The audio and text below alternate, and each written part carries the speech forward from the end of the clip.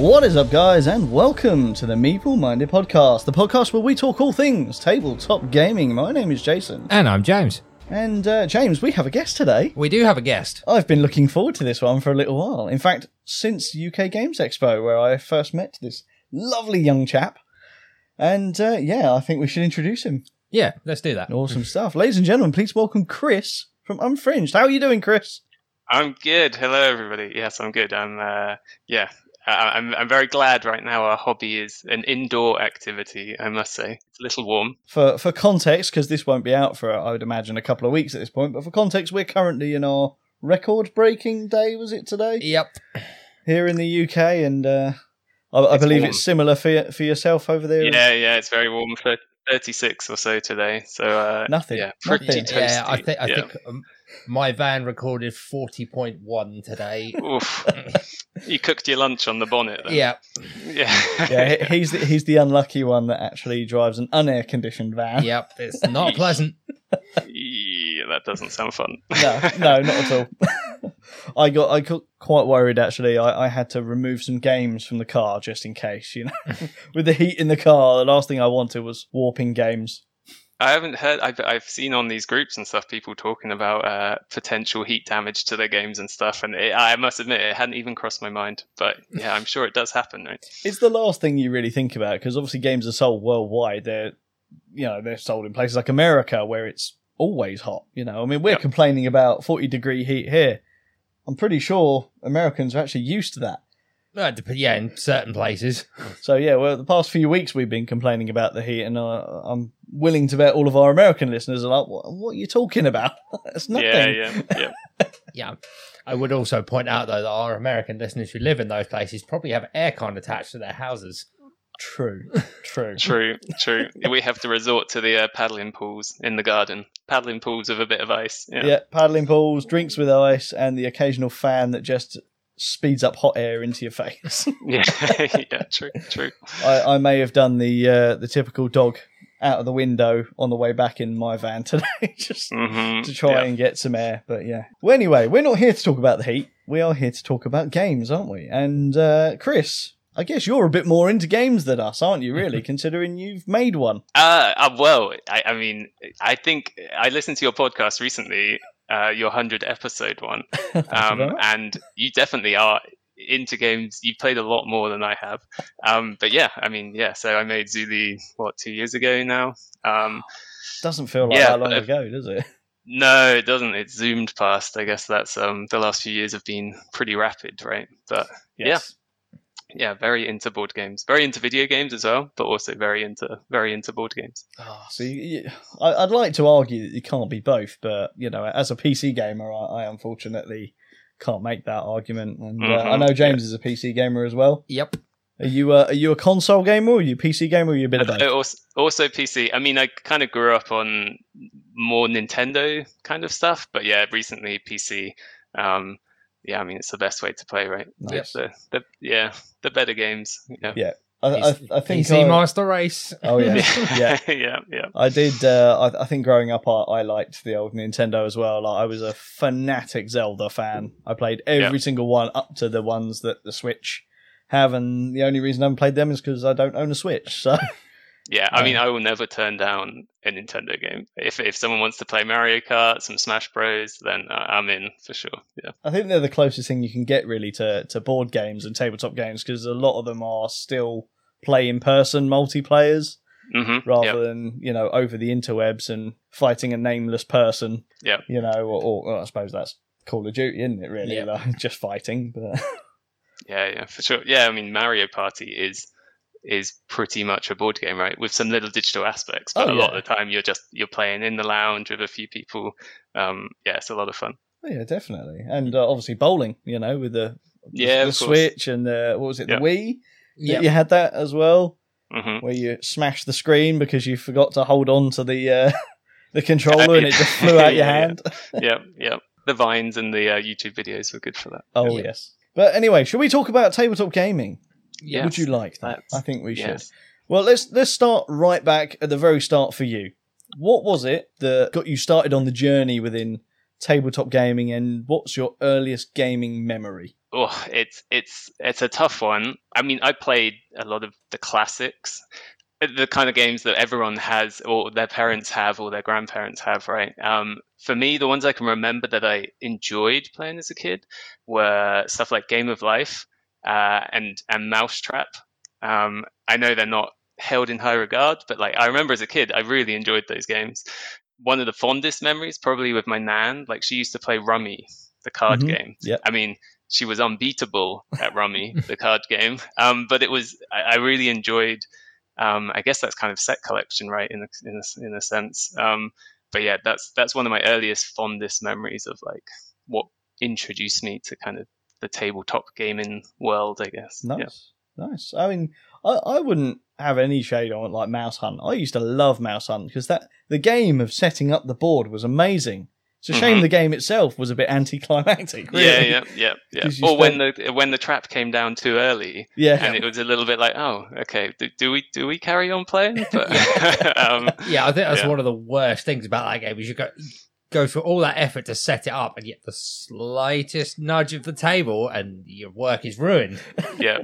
Or the ball just doesn't hit that lever, and then you have to start it again, and yeah. I mean, how about you guys? So listen, again, on the kind of 100th episode, I saw that you were both big Warhammer fans. Mm-hmm. Like, was that something you were into as kids as well? Or was that something you kind of came into kind of later? So for me, I probably started playing Warhammer around about 11, around about that time. It's like, if we're talking board games, I probably the same as you. I remember Game of Life, Mousetrap, Risk, Monopoly. I said it. all the standard ones that we now look back and just go, ugh. Yeah. Yeah, I think that, again, board game wise for me, I'm the same. We all played them games, we were forced to as kids. But yeah, I think when it comes to, more modern games or even something like Warhammer, I think I was 9 when I first played Hero Quest. And then I think about a few months later than that, that's when I first got into Warhammer Fantasy. I tried Warhammer 40,000, but it just didn't gel as much as the fantasy genre, which is really weird for me because I don't actually like the fantasy genre all that much, yet I love sci-fi. Yeah. But in games, it's the polar opposite. Yeah, interesting. So, go figure. I'm a big fantasy guy. Big, like fantasy and sci-fi for me is of less interest, but I must admit, like board game wise, I tend to not have the same preferences with those kind of themes, I guess, but definitely like books or fiction, fantasy, big fantasy fan. Yeah. Nice. No, that's good. Is there a particular gaming memory that sticks in your head from when you were kids, or the arguments that Monopoly brings, or well, I suppose you've already got one. You did actually say about the trap on Mousetrap coming down. Yeah, the trap on Mousetrap was good. I think I don't know if you ever played Game of Life, but there was a bit where you got to the end, and I don't know whether it was a mansion or something, and you could basically gamble. And you can even tell as a kid, like that kind of, I don't know, mechanic is very addictive, even as a kid, and you're wanting to kind of gamble. Oh yeah. But it was kind of weird when you think back, like I wanted to finish the Game of Life so that I could get to that mechanic. And I guess thematically that's a bit weird, really. But it's that's a memory I have. I remember wanting to be the first person to finish so that I could do the most gambling in Game of Life, I guess. Yeah. That's fair enough. Fair enough indeed. I was actually thinking about a game the other day, which it completely skipped my mind. And it's only because I was reading a magazine that was actually highlighting this particular game because obviously it's just about to hit an anniversary, which was Subbuteo. I'm not a huge football fan, but I always remember that I loved Subbuteo as a kid. Yes. And, I never played it. I think my brother had it, and I think that was his game that he wouldn't let me touch the pieces. Yeah. I mean, I think for me it devolved quite quickly because I also remember having the old what are those little sort of plastic monster things you used to get in like a grab bag or whatever, and you used to flick them to fight. Yeah, to hit each other. I can't actually remember what they were called. I see you saying that. It's like that is probably my standout memory for Subbuteo is my aim was terrible. So you flick to pieces, you'd never hit the ball because the players would just go everywhere because your aim was terrible. We ended up just replacing all the players with those little flick monsters. I mean, that sounds like a much more fun game. Yeah, I would play that game again if that's exactly what we did. So you basically created Blood Bowl. Yeah, pretty much. Yeah. Dexterity Blood Bowl. Dexterity Blood Bowl, or like a dexterity wrestling game. It was just two big teams of wrestlers. Just go. Yeah. There's something about that, right? I don't know. I also remember, I think it was Beyblade. Like the toys that you'd get, there were these little spinning discs that would like attack each other. Yeah. There's something very appealing as a kid, right? Of having these things just bash into each other. I don't know. There's something very tactile and enjoyable about that as a kid. I'd actually go even further than that and say, actually, most of the things that we had as kids had violence involved in some way, shape, or form, and I now wonder why the world is in the state that it's in. But Jason, it was good, wholesome, family-friendly violence. It was indeed. Yeah, no one ever got hurt. Monsters. yeah. An occasional stray flick off the table, maybe, but yeah. Oh, definitely. Oh man, I really want to play that now. All those games. Damn it, we're gonna have to do a retro episode. I think you're gonna have to crack out the Subbuteo, pick up a copy off eBay or something. Do you know the weird thing is, I'm pretty sure I've still got a copy of it in the loft somewhere. Yep. But it's like you're saying that. It's even like the television programs that we used to watch when we were kids. It's like sword fights and lasers and all this kind of stuff. But the villain just ended up going back to his lair and sulking. No one ever got hurt. Yeah, that's true. It is true. Oh, I don't know. Power Rangers were a bit more on it. He'd at least get his butt kicked first, and then he'd run away sulking. Then be back for the next episode. Yep. Yeah. So, moving on to the modern day, would you say your tastes changed in any way, and what would you say is your go-to game now? Well, so I guess one that I didn't, which wasn't less as a kid and more kind of teenage years, was Magic the Gathering. So I was a big Magic the Gathering fan. As a teenager, I never even knew how to play it. I inherited and didn't even inherit. My friends gave me some cards. They taught me how to play. I look back at it now, we definitely weren't playing correctly, but we were still playing our game of Magic the Gathering. And that's definitely, I think, influenced me a lot. Like, I love these deck builder kind of games, and I love drafting. And so drafting, at least from like Magic the Gathering, more in adult years, when you do these kind of 10-player drafts and you're opening these packs where you don't know what cards are inside and you're having to build your deck on the fly, completely fell in love with. And I think that's influenced my modern game choices a lot. So, for example, I really enjoy the simple ones like Sushi Go. Nice, yeah. Deck builders like Dominion. I would always be down for a game of Dominion. Yeah. My partner absolutely loves Dominion. I think deck builders for me, my favourite's still the Marvel Legendary series, because I've got every expansion they've done up till last year, and that's a lot of card. I've never played it. I've seen a lot of people play it, so I guess you rate it quite highly. So I think I need to I'd give that a go. Yeah. It's one of those games now. Like, now that Marvel Champions is out, it sort of really split everyone. Everyone that was a Marvel Legendary player, when that came out, they switched. It's like, oh no, Marvel Champions is better. I'm still in the camp of no, Legendary is better, but Marvel Champions is definitely up there as well. So but for me, it's a different game. It is a different game. Yeah, I mean, how did you find the kind of? It's again drawing on my knowledge of your previous episodes. Do you think the miniature gaming when you were younger as well has also influenced your current preferences now? Because there were a few miniature games in your top fives. Ooh, I mean, I would say yes to a degree. I would definitely say yes. Yeah? Yeah. I think with me, the answer was definitely yes. If you'd asked me that question maybe a year and a half ago, the answer would 100% yes. If there was miniatures in a game, I was instantly interested. Yep. But I actually find myself now, because I guess I've matured a little bit when it comes to games, and I'm now sort of looking at games with lots of miniatures in and going, I'd rather have some nice wooden meeples that I don't have to build or I don't have to paint. Yeah. My paint pile is horrendous, And through my own fault, I guess, is I really struggle to get my games to the table if they're not painted, which means my pile of shame gets bigger at the same time as my miniature painting pile.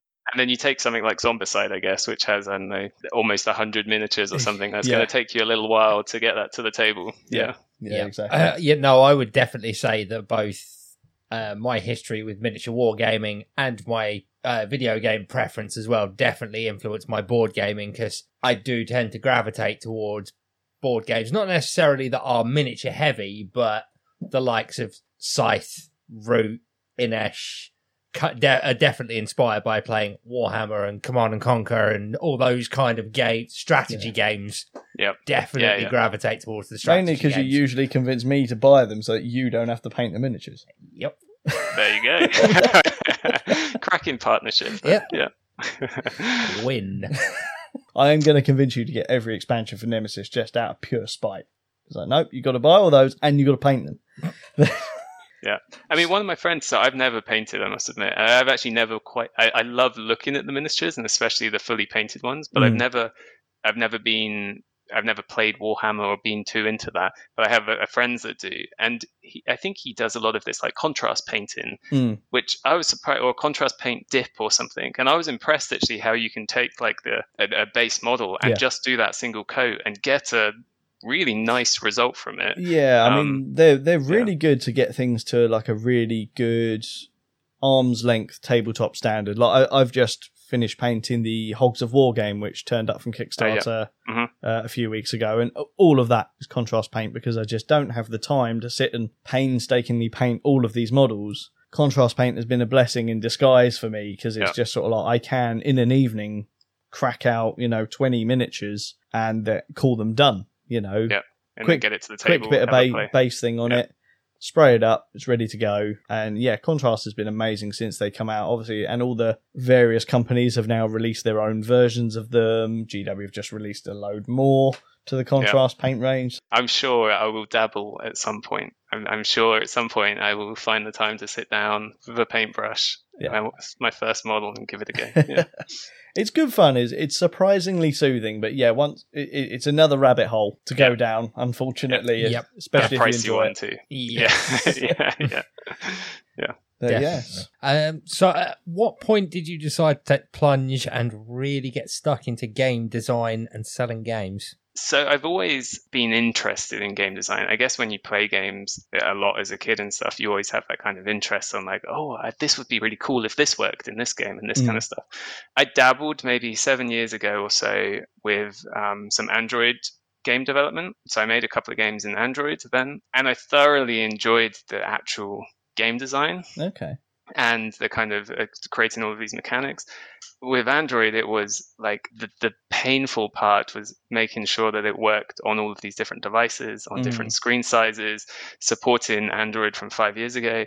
And that was backbreaking to try and get that to work. Whereas with board games, you don't have that. You create the game. It's the same game for everybody, almost. But I guess the first venture into board game design was during the pandemic. I was playing video games. I was playing too many video games probably, and I decided, do I really want to spend most of this time doing that? So I kind of sat down with a notepad and and just kind of came up with this idea. I guess it had kind of been bouncing around for a while, Zuli, but I'd also been playing a lot of Draftosaurus and a lot of Sushi Go. But what I wanted a little bit more from those games. I wanted kind of a bit more of strategy side, a bit more advanced, complex ideas in the game, which is still quite accessible to everybody.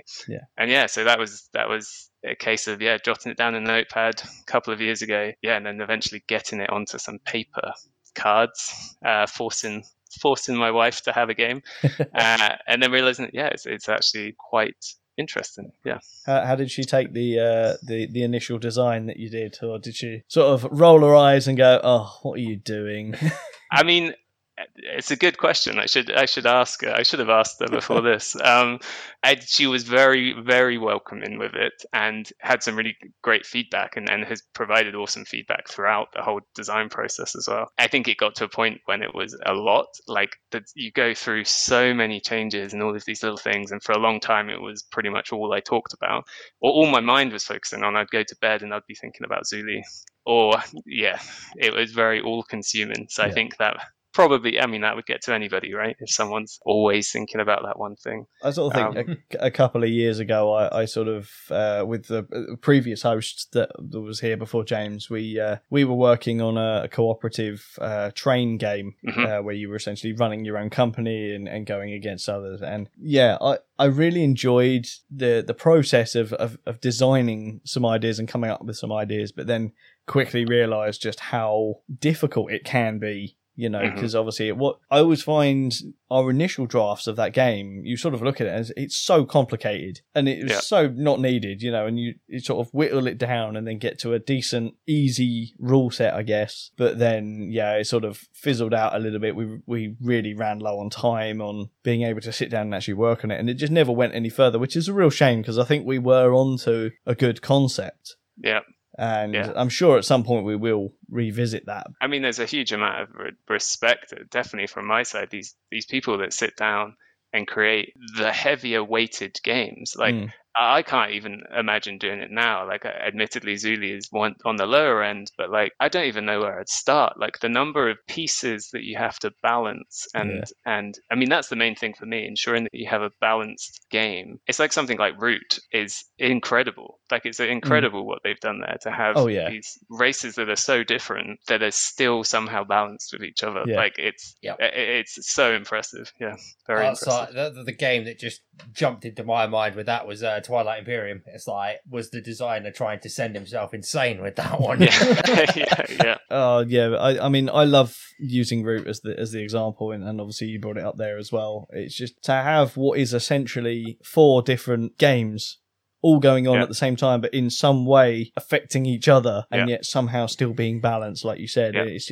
It's marvellous. It's a true marvel of engineering. And then to release Christ knows how many expansions now, and they're all balanced as well. It's like, you guys are insane. Like, I don't even know how you managed to do this. Like, I mean, admittedly, when I tried to be really strict with myself when designing Zuli to stop it going astray. I mean, I looked at my notebook before this podcast, and I have the page that I wrote on the balcony on the first day I designed Zuli. It had stuff like gender, so the animals had gender. They had food requirements every year, and there was also breeding. So it was more of an Ark Nova than it was Zuli at that point. And I think there was a need from my side. I was like, what do I actually want this to be? I think that game is great. Ark Nova, admittedly, I haven't actually played it yet. But I've heard fantastic things from you guys and from other people.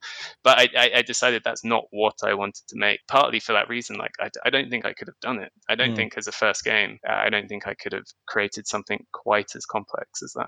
So I was very strict on myself to be like, is this 100% necessary? Does this need to be in the game?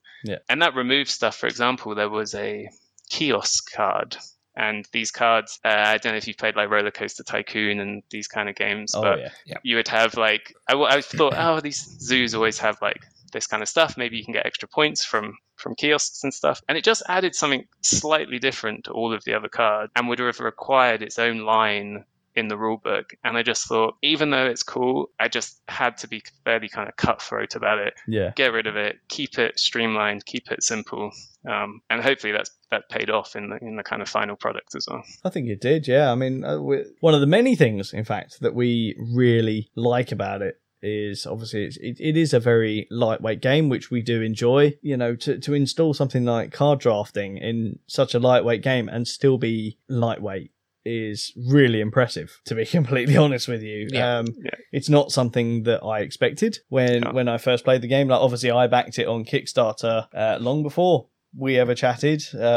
This is probably one of the first times that I think we've done a sort of guest interview with a game designer that we weren't already in contact with before the game went to Kickstarter. So this is pretty unique, and I really do hope we can do some more stuff like that in the future. But for the time being, we both loved it. I mean, how many times do we break out Zuli at game night? Oh yeah, loads. I think the drafting is actually one of my favourite things about that game. Yeah.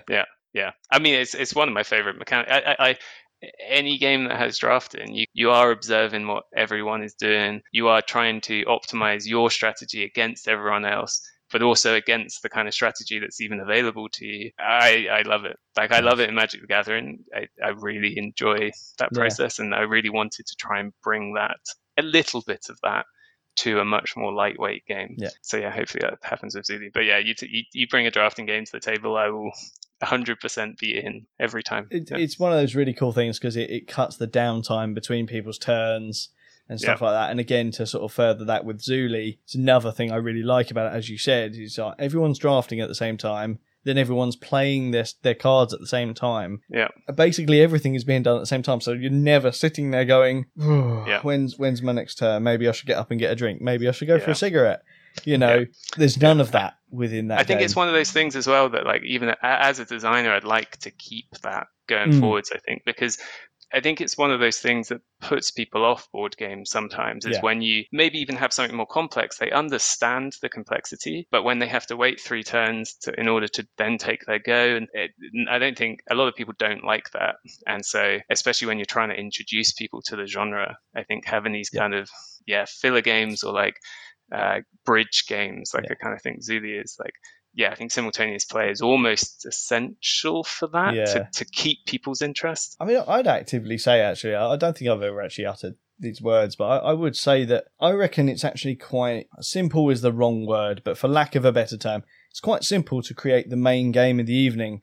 I think creating a good filler game is actually where the challenge is, because there's plenty of games out there that are short games, but not all of them are all that good. Some of them are a bit boring, and filler games for me hold that special place, because if they are used as the initial game of the evening, they need to get you in the mood for that big game, and if they're used as the last game of an evening, they need to be easy enough to sort of bring you down, ready to end the night. Yeah, and you've got this really fine balance, right, as well. I think these smaller games can also they're not always the most balanced necessarily, but if they're not the most balanced, they need to be short enough that you can quickly jump into it again, right? So you can quickly go, I should have done this better this time, or the cards didn't come out quite right. Let's just have another quick game. It's only 10 minutes. Let's play another quick round. Exactly.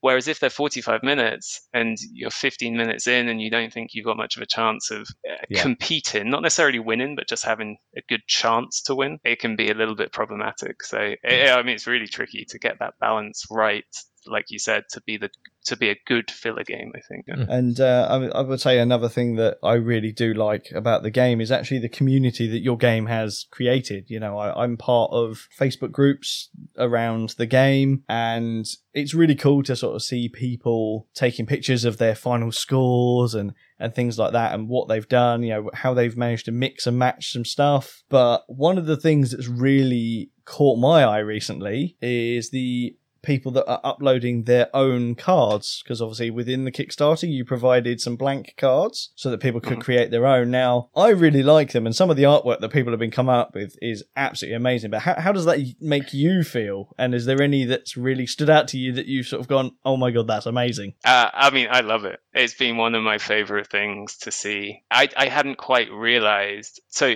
the honest truth of it, there were too many cards to print. So you have, with these kind of factories printing, it's cheaper to get like a certain number sometimes. So there was a bit too many. And it was actually my wife's idea that had the idea of like, some custom design your own. And I thought, yep, that's a great idea. I chucked them in. I hadn't quite realized how much the community enjoys like modifying their games. And I should have realized, really, when you look at computer games, the modding community is huge. People love to change it up and do all of this stuff. And it turns out it's also the case for board games, I think. Yeah, I mean, I really love it. It's amazing to see people's creativity and some of their mechanics they come up with. Like, I think the chameleon is a particular highlight. I love the idea that it can go into an enclosure and it can copy any other animal. So you could put it into an enclosure with an elephant and it could become an elephant, but only a small elephant, so it doesn't take up as much space. That's a particular highlight. But even stuff like, I think that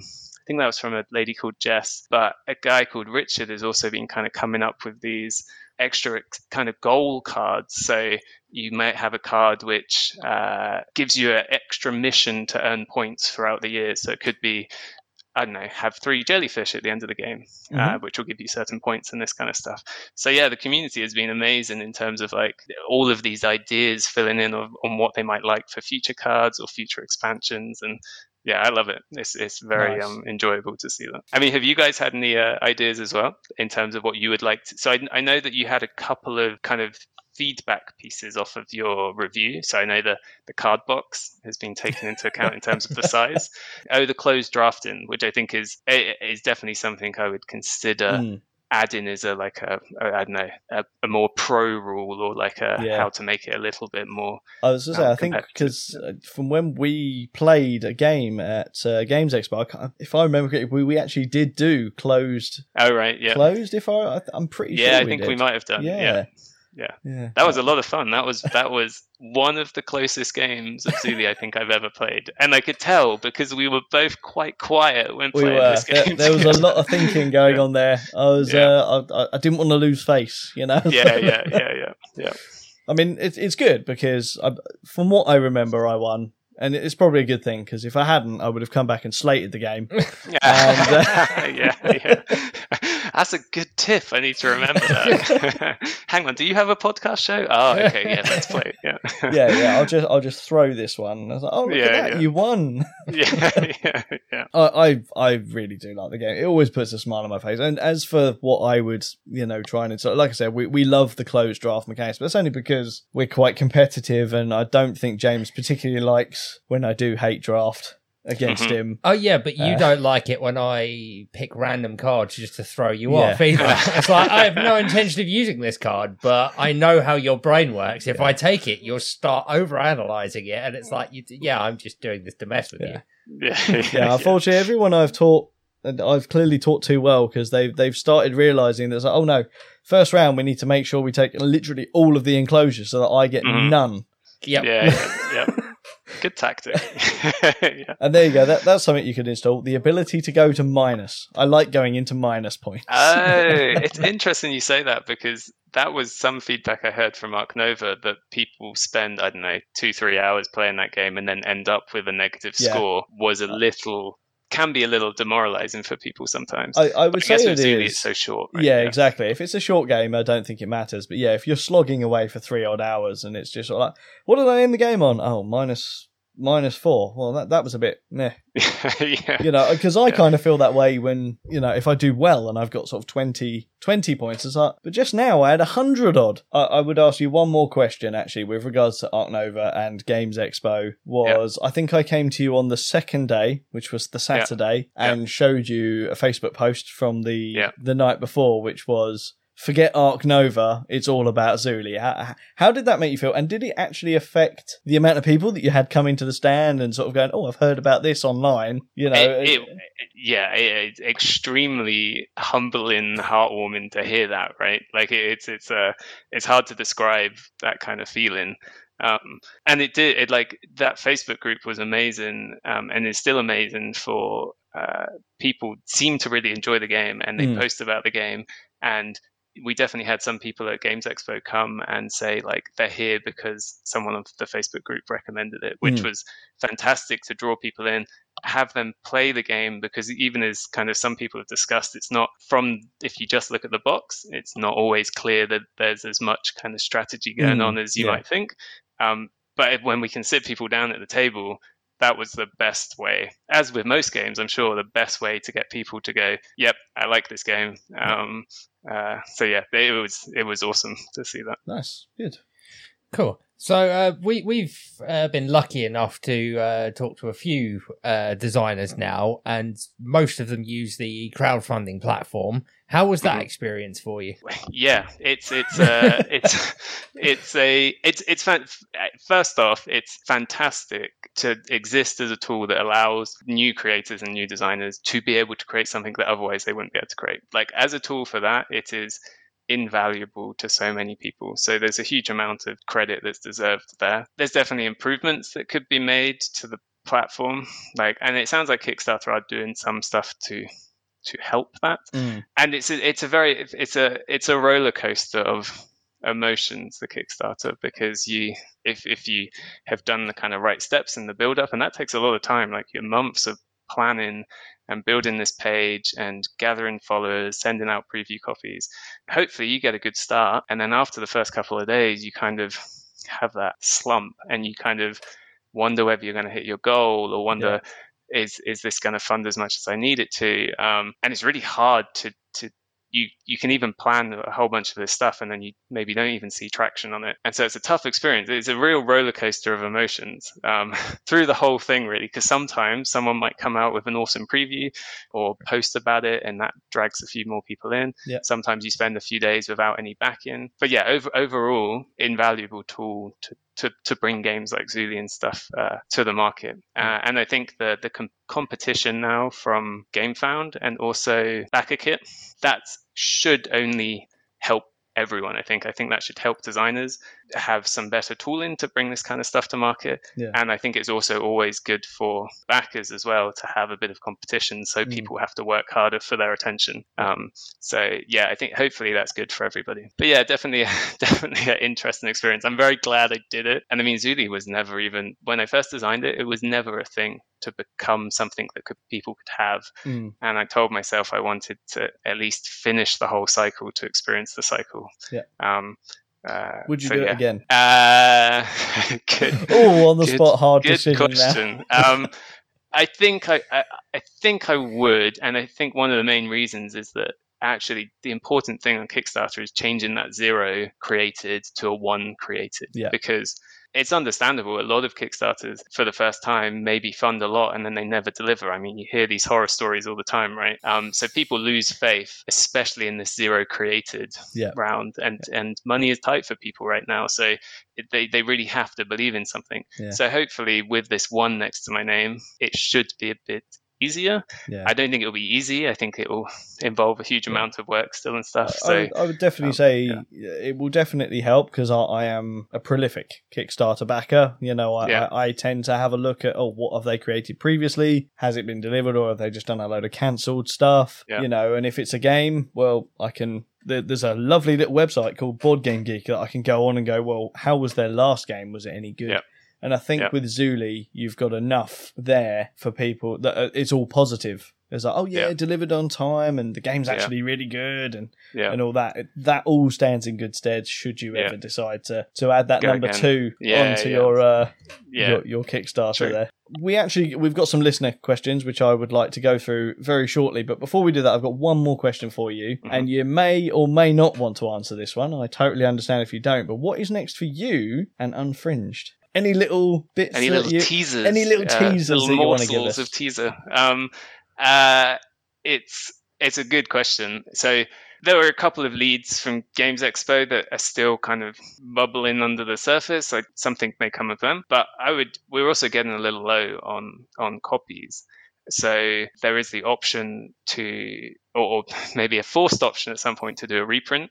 And alongside that kind of card number amount, one of the quotes involves even more cards, enough cards potentially for a small expansion inside that. So It feels like maybe a good opportunity as part of the reprint to also have the first expansion come out with it.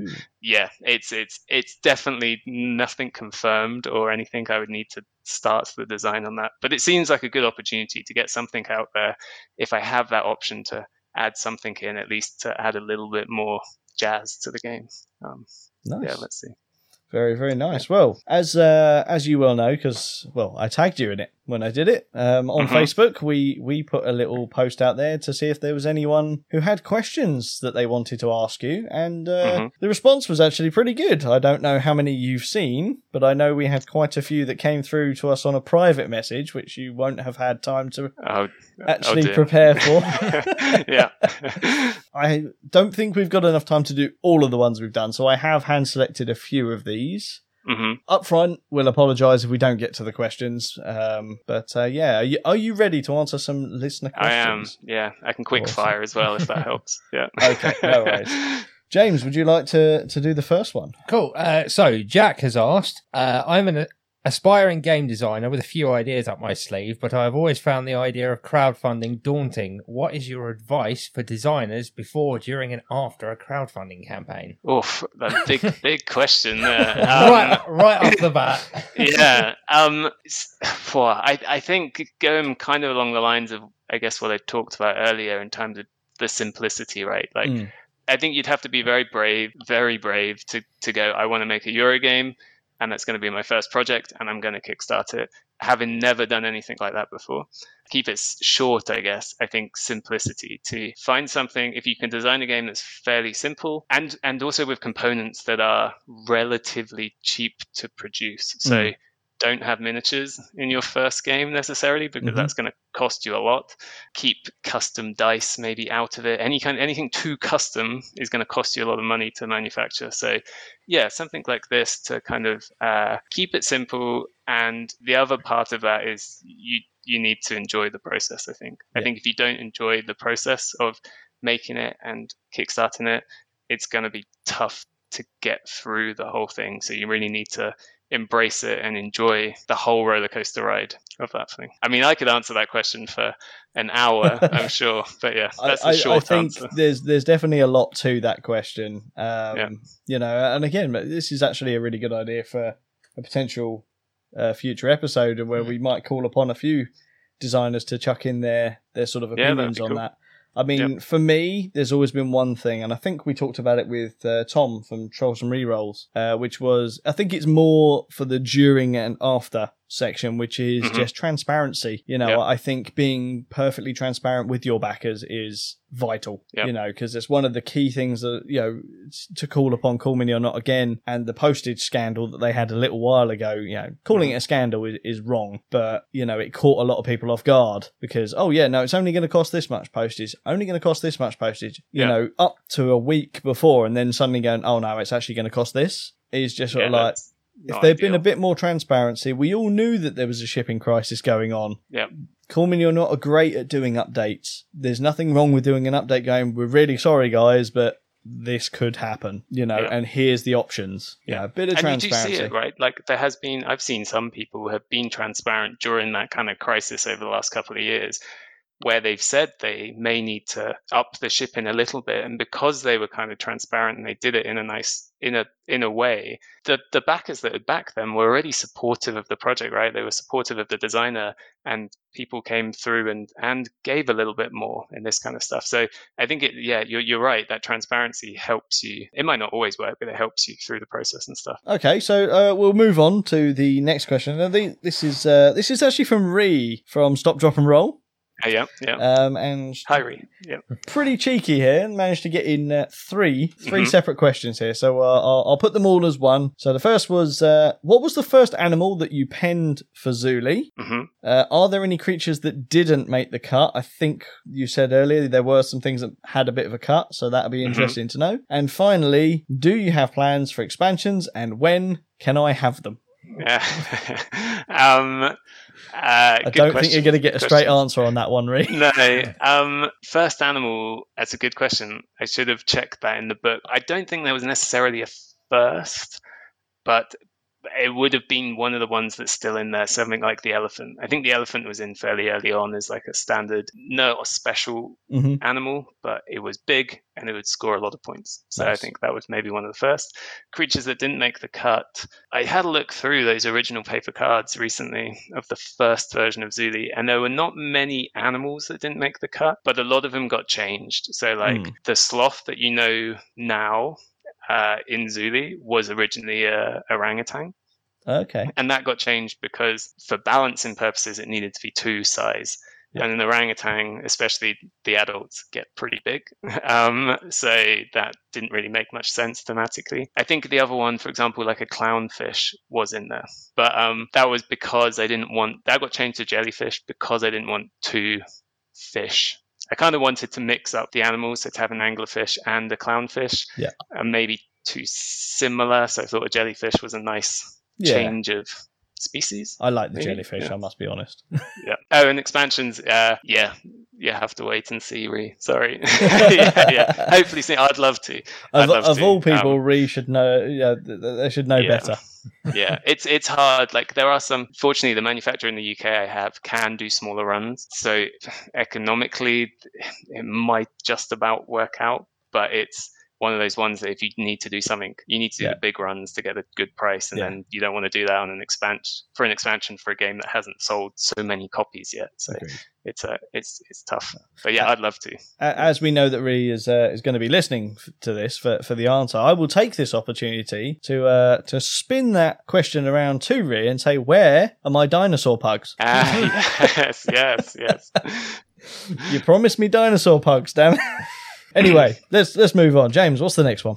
So, Charlotte has asked, I was happy to find out about the game whilst at Games Expo, as it was getting a lot of buzz online. Did you find that on the second and third day you got more interest in the game and consequently more sales? The power of social media. Yeah, I mean, it was very powerful. We definitely had a lot of people come to the stand that mentioned that they'd seen it from Facebook, or someone at the expo had told them, oh, you have to go see Zuli. Now, whether we had more, it was tricky, right? Because we only had a small stand and there was only 2 of us running it.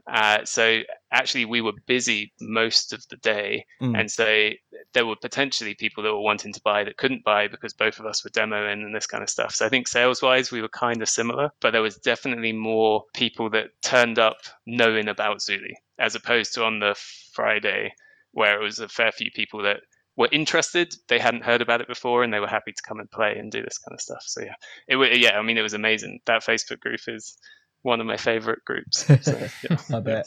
I suppose this is kind of a follow-on question from that, actually, from Sam. I won't read out the full thing because it was a big old thing, another UK Games Expo thing. But as a follow-on to that, how difficult have you found it to promote your game and company amongst those industry giants that we were talking about earlier, like Cool Mini or not? It was definitely tough during the Kickstarter. Like I was surprised, for example, how much advertising costs. So even if you're doing Facebook ads and this kind of stuff, and even then, they're not guaranteed. They're not a surefire thing, especially for someone, I don't have any experience in marketing or this kind of stuff. So you're spending a lot of money initially to try and you're kind of testing stuff. So that was very difficult. And I think obviously these behemoths have teams of people that do that for them, and they know exactly who they need to target and how. But yeah, now it's very much been like, I just love interacting with the community about the game. And I think that especially the design your own cards has helped a lot in people wanting to show what they've done. And then people see that, and then I get to comment on it and think about it, and then other people see it and then ask questions and this kind of stuff. So definitely that more organic marketing as opposed to anything too fixed like advertising or this kind of stuff. I think I'll ask the next one because I'll set this as a reminder for myself, because if I don't like the answer, I'm taking it out. So this one is from Rick. The boys did an episode on Zuli a little while back and stated that they were very pleasantly surprised by the game. Has this been a reaction you have seen a lot of? If so, how does that make you feel? I'm not sure if that's a good thing or a bad thing on our front. Pleasantly surprised. I think we weren't saying we were expecting it to be terrible, just for the record. I see. I actually remember that, and it was in the context of you and me tend to gravitate towards, well, heavier. Your Kallax back here, the big box games, and like you said, how many times have we broken this out? You know, it's always a real pleasure to find a nice little small box game like that captures you. Yeah. So awesome. we weren't saying we were expecting it to be terrible. So No, don't grill us too much. No. I think the pleasant surprise is it is a common response, not in those exact words, but in that sentiment. I think because it has quite a bright, colourful look, people don't expect that kind of strategy underneath. But it was mostly intentional as well. Like I wanted it to appeal to a younger audience, but that could also have an older audience play it and not be bored. Because I think that's what you get with a lot of family games are appealed to the younger side, and then if you're an adult playing it, it can become a little dull because there's not much going on there. So I did want it to try to appeal to both at the same time. So I don't take that. That was a common response we had. And actually it's a bit Marmite. Some people love the art and some people just think it's too maybe childish for them. But you can't pick them. I thought when at the UK Games Expo, I thought I could pick out who might enjoy it by looking at the people that walk past. I'd be like, they might be a Zuli fan. there is no, in this board game community, there's no picking through that kind of means. Like there was a whole bunch, an array of people that wanted to play Zulu. So yeah. So what's the next one, James? So I'm going to pick this one here because I actually quite like this one. So are there any games that you as a player are looking forward to? Is there any games that have caught your eye? Any games that have caught my eye? So one that has already been out. So I picked up, or I got as a gift actually, Brass Birmingham for my birthday, and I think also because I'd been banging on about it, about how good it looked. That is still on the shelf at the moment because it is a little intimidating to get down and learn.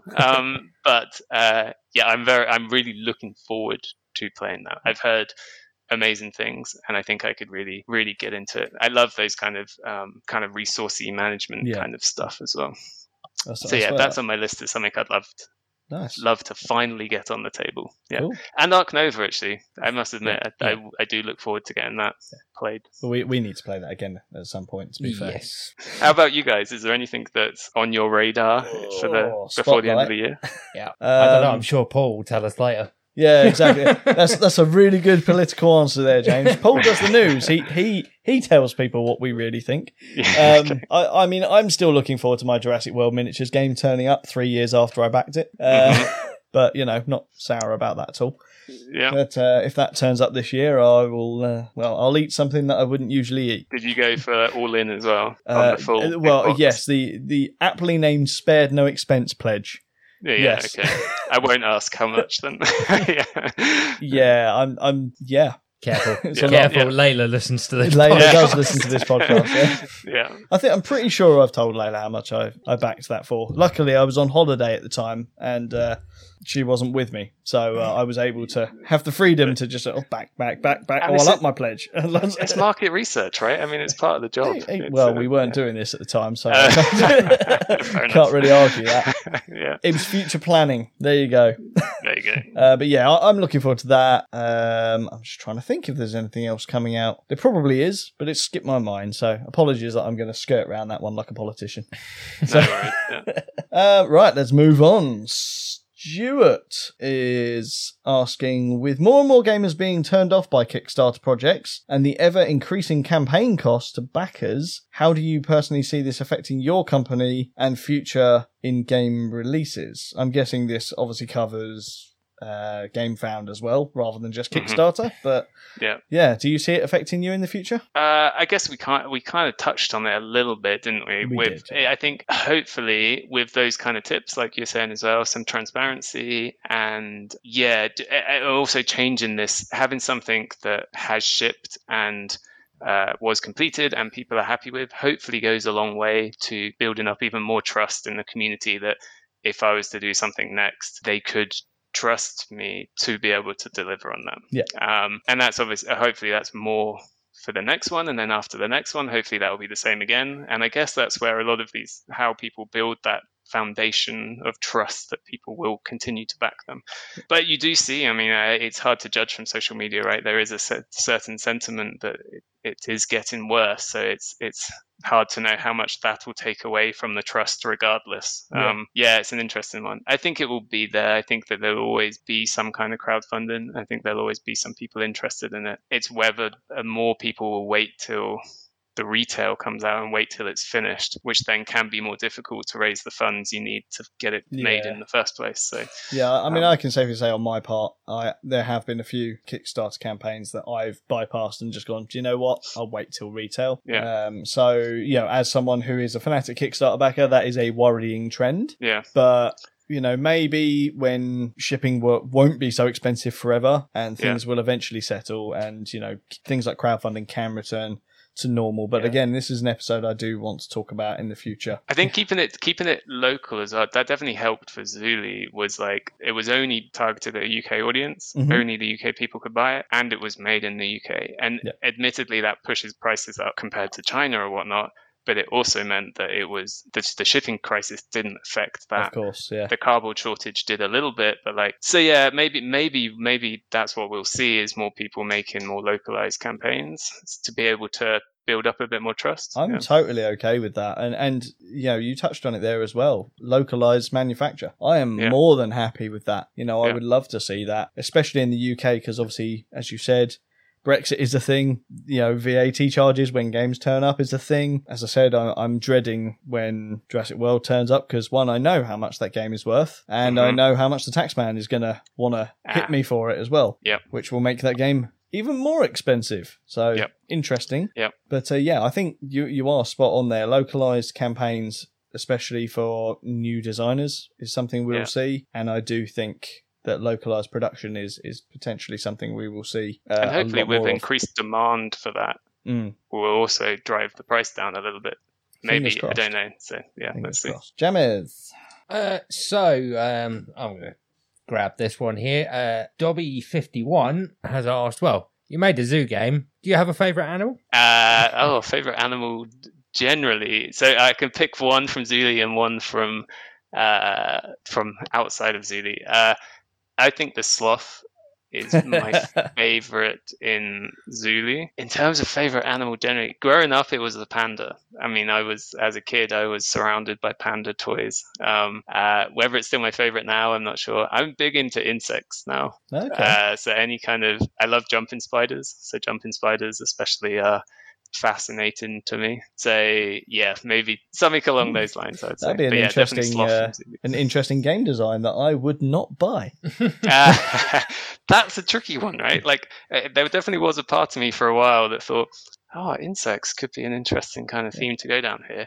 But it's a hard sell to a lot of people to get them interested in insects. I'm not going to lie. When I first got Ark Nova, I was tempted to go through the entire deck and burn any spider cards that I found. But no, I mean, they're real photos in Ark Nova as well, they right? are, which is exactly why I would have burnt them. But a little Zuli jumping spider. Can you imagine how cute that might be? Yeah, I mean, to be fair, I was toying with the idea of burning the ones in Cora Quest, and that's a child's drawing. So, a furry spider. No insects for me, full-minded. But no, that's actually quite a good question. It's and it leads us on. I'll chuck one more question at you, cool. And this one is interesting because I guess it's not really game related, but it's from Lucas, and he asks, "What other hobbies do you have?" Other hobbies, insect themed. I love macro photography.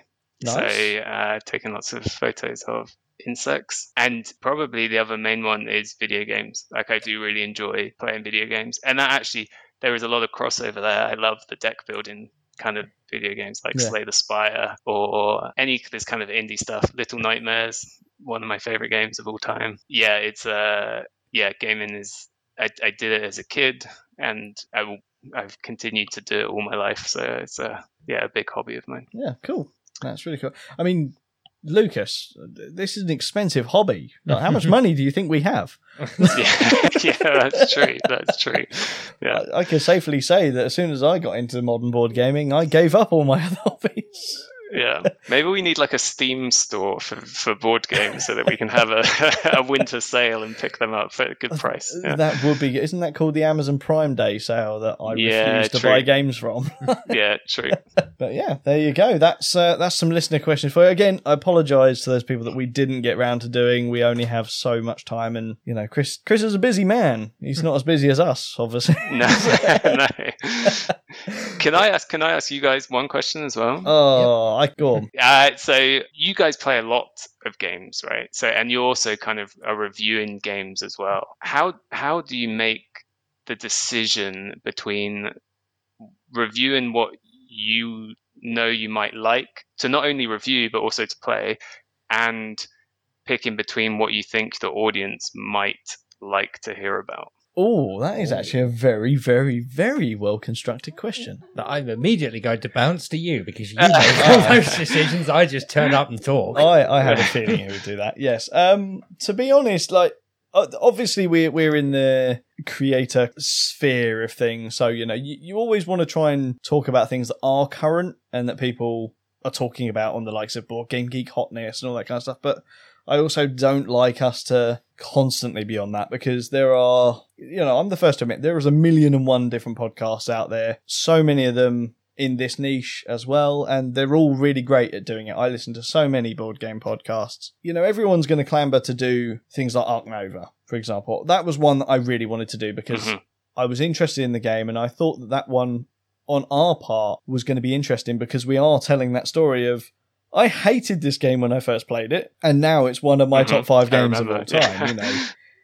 So that's an interesting story to me. So that's the kind of thing I would pass on, because that is a personal story from me and indeed James to say, you know, give the game its time. You know, don't play it once and go, no, this is terrible. So how often do you pick up? So I know you mentioned like you usually play at least minimum kind of 3 times before you will put a review out. Like how many games do you typically get to, I don't know, the first time or the second time through and think, no, this isn't for me? Or do you tend to commit when you've decided to review something? If we are definitely going to review it, I'm very strict with myself.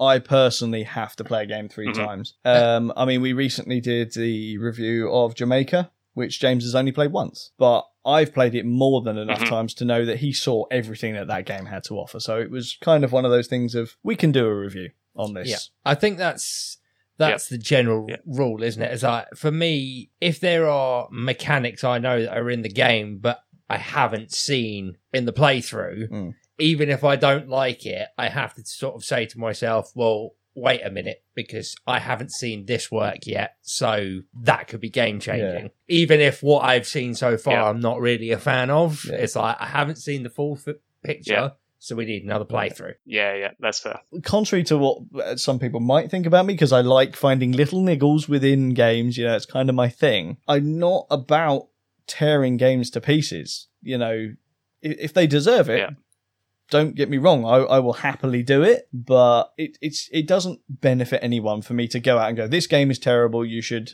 buy a copy just to burn it. You know, it's... Yeah. But to how I decide what we should and shouldn't record, it really depends. Like, have we been playing a certain game a lot of recently? If we've had a new delivery from Kickstarter, that's definitely one that's going to be in the list, because it's like, I've been waiting for this, I've been building excitement for this, I want to pass that excitement on to someone else. Surprising games. Perfect person to ask the question. Would I have done an episode on Zuli initially when I backed it? Well, as I said, I actually backed this because I thought it'd be a nice game for me and my son, and when we're playing family games. But it was so surprising, and Cora Quest was the same. It was so surprising that it actually worked for groups of adults that it's like, actually, do you know what? No, this game should be highlighted, because this is another thing that I've talked about with various other podcasters.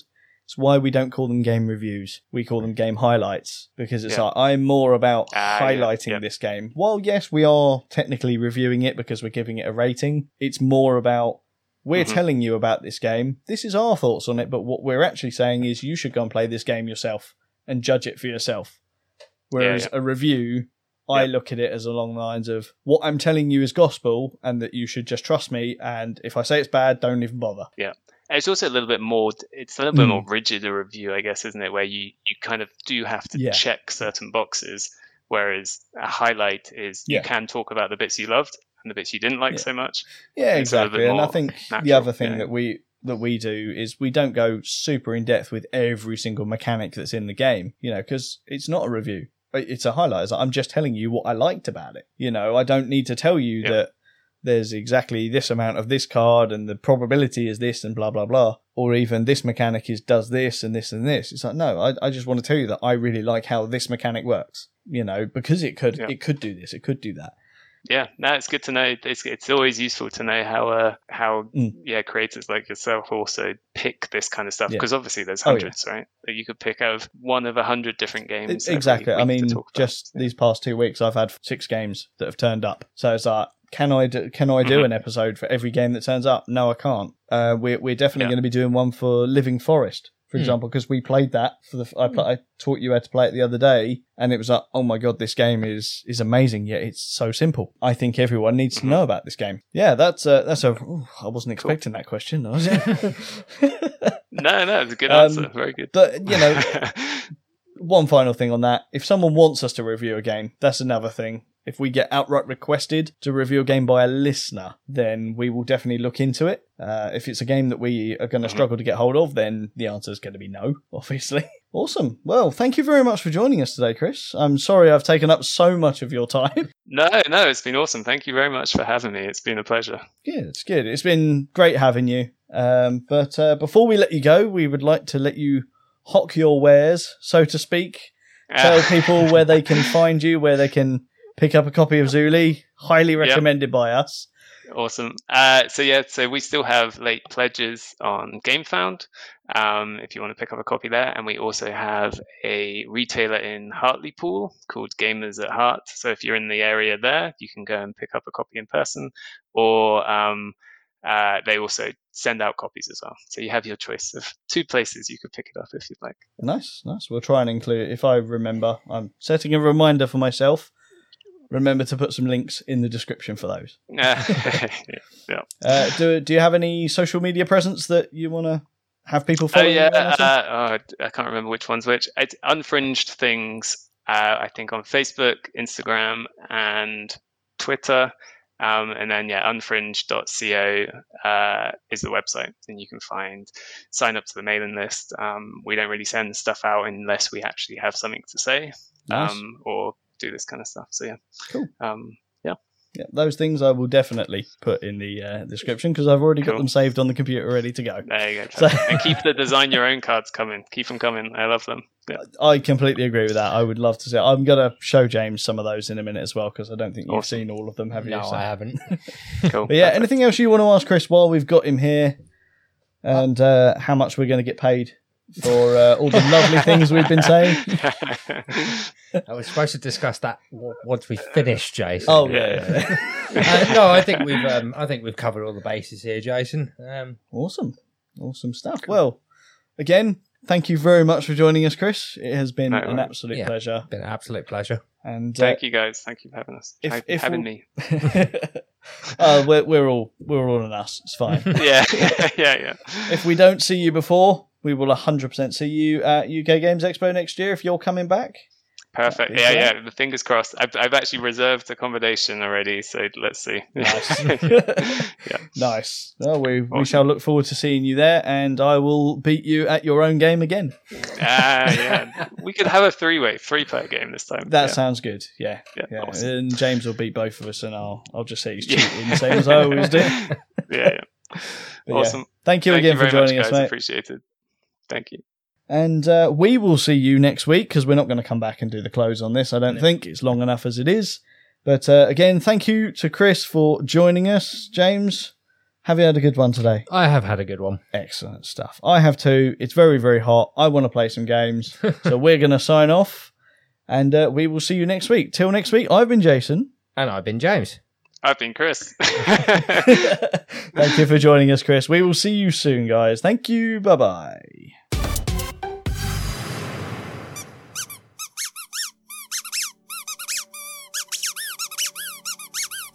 Will you calm down a bit, Brian? Oh, come on, I know the ladies won the football the other night, but we've got all this other stuff to get going on with. What do you mean I can talk? I have not been going on about Twilight Imperium, have I? Okay, so I've watched a few videos. No, don't bring up my YouTube... Oh. Okay, you can stop scrolling. Well, I didn't think it would have that much effect on me, but it really is that good of a game. Well, you could have come, but Mark's got cats, and you know you and cats don't get on, and they were some bloody big cats. Right, you've made your point. Suppose I will let you sing footballs come home for a little bit longer, but outside, I need to record some news. Would you mind?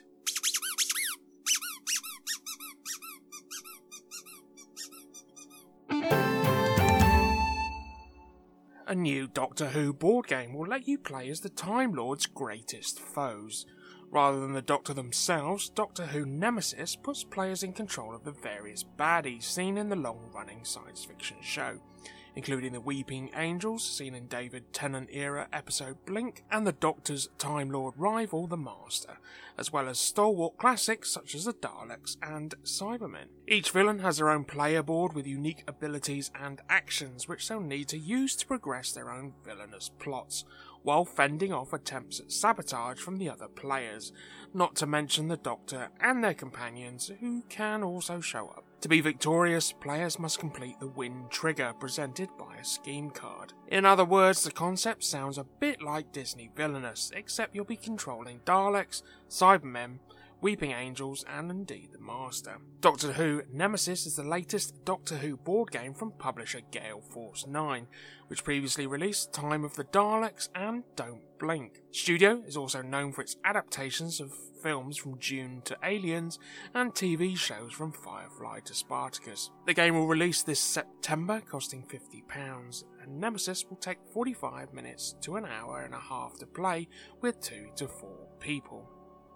Everyone's favourite locomotive tracking board game has announced another kid-friendly version to sit alongside 2017's Ticket to Ride Junior. That's a bit spooky, but not too spooky. Ticket to Ride Ghost Train will bring a Halloween-themed experience to the UK sometime in September. Ticket to Ride Ghost Train lets 2 to 4 players suit up in their scariest costume and explore all of the frightful locations across the quaint residential town that comprises the board. Instead of tracks connecting cities in Europe, the UK or the US, the board game uses parade floats to mark the paths between various Halloween-inspired locations. Classics such as graveyards and pumpkin patches are joined by deserted schools, foggy lighthouses, and the Circus of the Dead. Anyone who has played Ticket to Ride will find the core experience functions much the same, collecting matching sets of cards, playing them to travel between locations, and fill your bag with victory points or candy. Ghost Train is designed to introduce a younger audience to the mechanics that have spawned dozens of variations and themed additions across Ticket to Ride's slate of boxes, including the upcoming San Francisco version. With games lasting between 15 and 30 minutes, it fits neatly within a school play period or lunch break without losing the fleeting attention of a group of kids. As for the Halloween theme, publisher Asmodee has apparently worked to dial it in. Despite the ghostly theme, we promise there's nothing too scary about this ghost or the game as a whole, and younger children will love it, says James Arnold, head of marketing at Asmodee. Now, you might be wondering why this game isn't branded under the existing Ticket to Ride First Journey series, which first released in 2016, and also rates its gameplay for ages 6 and up, and well, that's a good question. There doesn't seem to be anything beyond the Halloween theming to differentiate Ghost Town from the experience sold in both the European and US versions of that game. Perhaps Days of Wonder or designer Alan R. Moon didn't want a second colon in the name. Ticket to Ride Ghost Train will cost £29.99 at retail and via the online store when it arrives in Europe and the UK from September, just in time for the spooky season. Wordle, the popular mobile game with around 9.1 million subscribers, is being made into an upcoming board game. Based on the mobile game that has players guessing hidden words, Wordle, the party game, sees people competing to figure out a secret word as quickly as possible. The board game will provide 4 different modes for players to try, each one challenging a different aspect of their Wordle abilities. In the classic mode, the party board game has players attempting to guess a word chosen by a host, with players taking it in turns to play the role. Once the host has chosen their secret word, players then try to figure it out using clues provided by the host.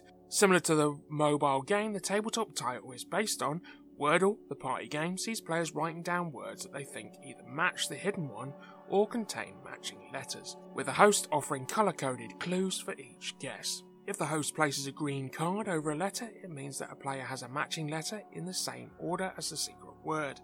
For example, if the secret word was catch and someone had written cat, then all 3 letters would be green.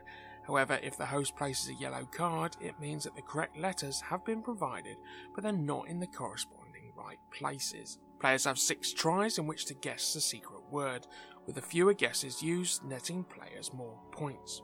There is also a semi-co-op mode, in which players sort themselves into teams and work together to guess the hidden word in the least guesses. as well as a timed mode, with players having a limited amount of time to make each guess, and a mode that challenges the players to get the right word in the shortest amount of time possible. Wordle, the party game, is set to be published by Hasbro, the tabletop gaming giant that owns studios such as Dungeons & Dragons publisher Wizards of the Coast, in partnership with New York Times Games, the company that now owns the Wordle mobile game. Wordle, the party game, is set to be released in October at a retail price of £16.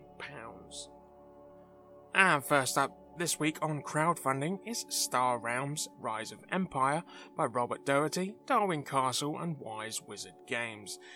It's for 2 to 6 players, takes 20 minutes, 14 years and over, and ends on Friday, August the 10th. Star Realms is a fast-paced game of space battles that combines the fun of deck-building game with the interactivity of a trading card game-style combat. As you play, you'll use trade to acquire new ships and bases from a row of cards called the trade row. You use these ships and bases you acquire to either generate more trade or to generate combat to attack your opponent and their bases. When you reduce your opponent's score, called authority, to 0, you win. Star Realms Rise of Empire is perfect for new players and experts alike, and this 2 to 6 player game starts as an epic 2-player 12 scenario legacy campaign. When the campaign is done, Rise of Empire can be played again and again as a customized 2 to 6 player Star Realms set that is fully compatible with all other Star Realms sets. Also included is Rise of Empire Infinite Replay Kit. This 180 card set has everything you need to reset and replay your Rise of Empire campaign as many times as you like. So this kit allows legacy play without using stickers.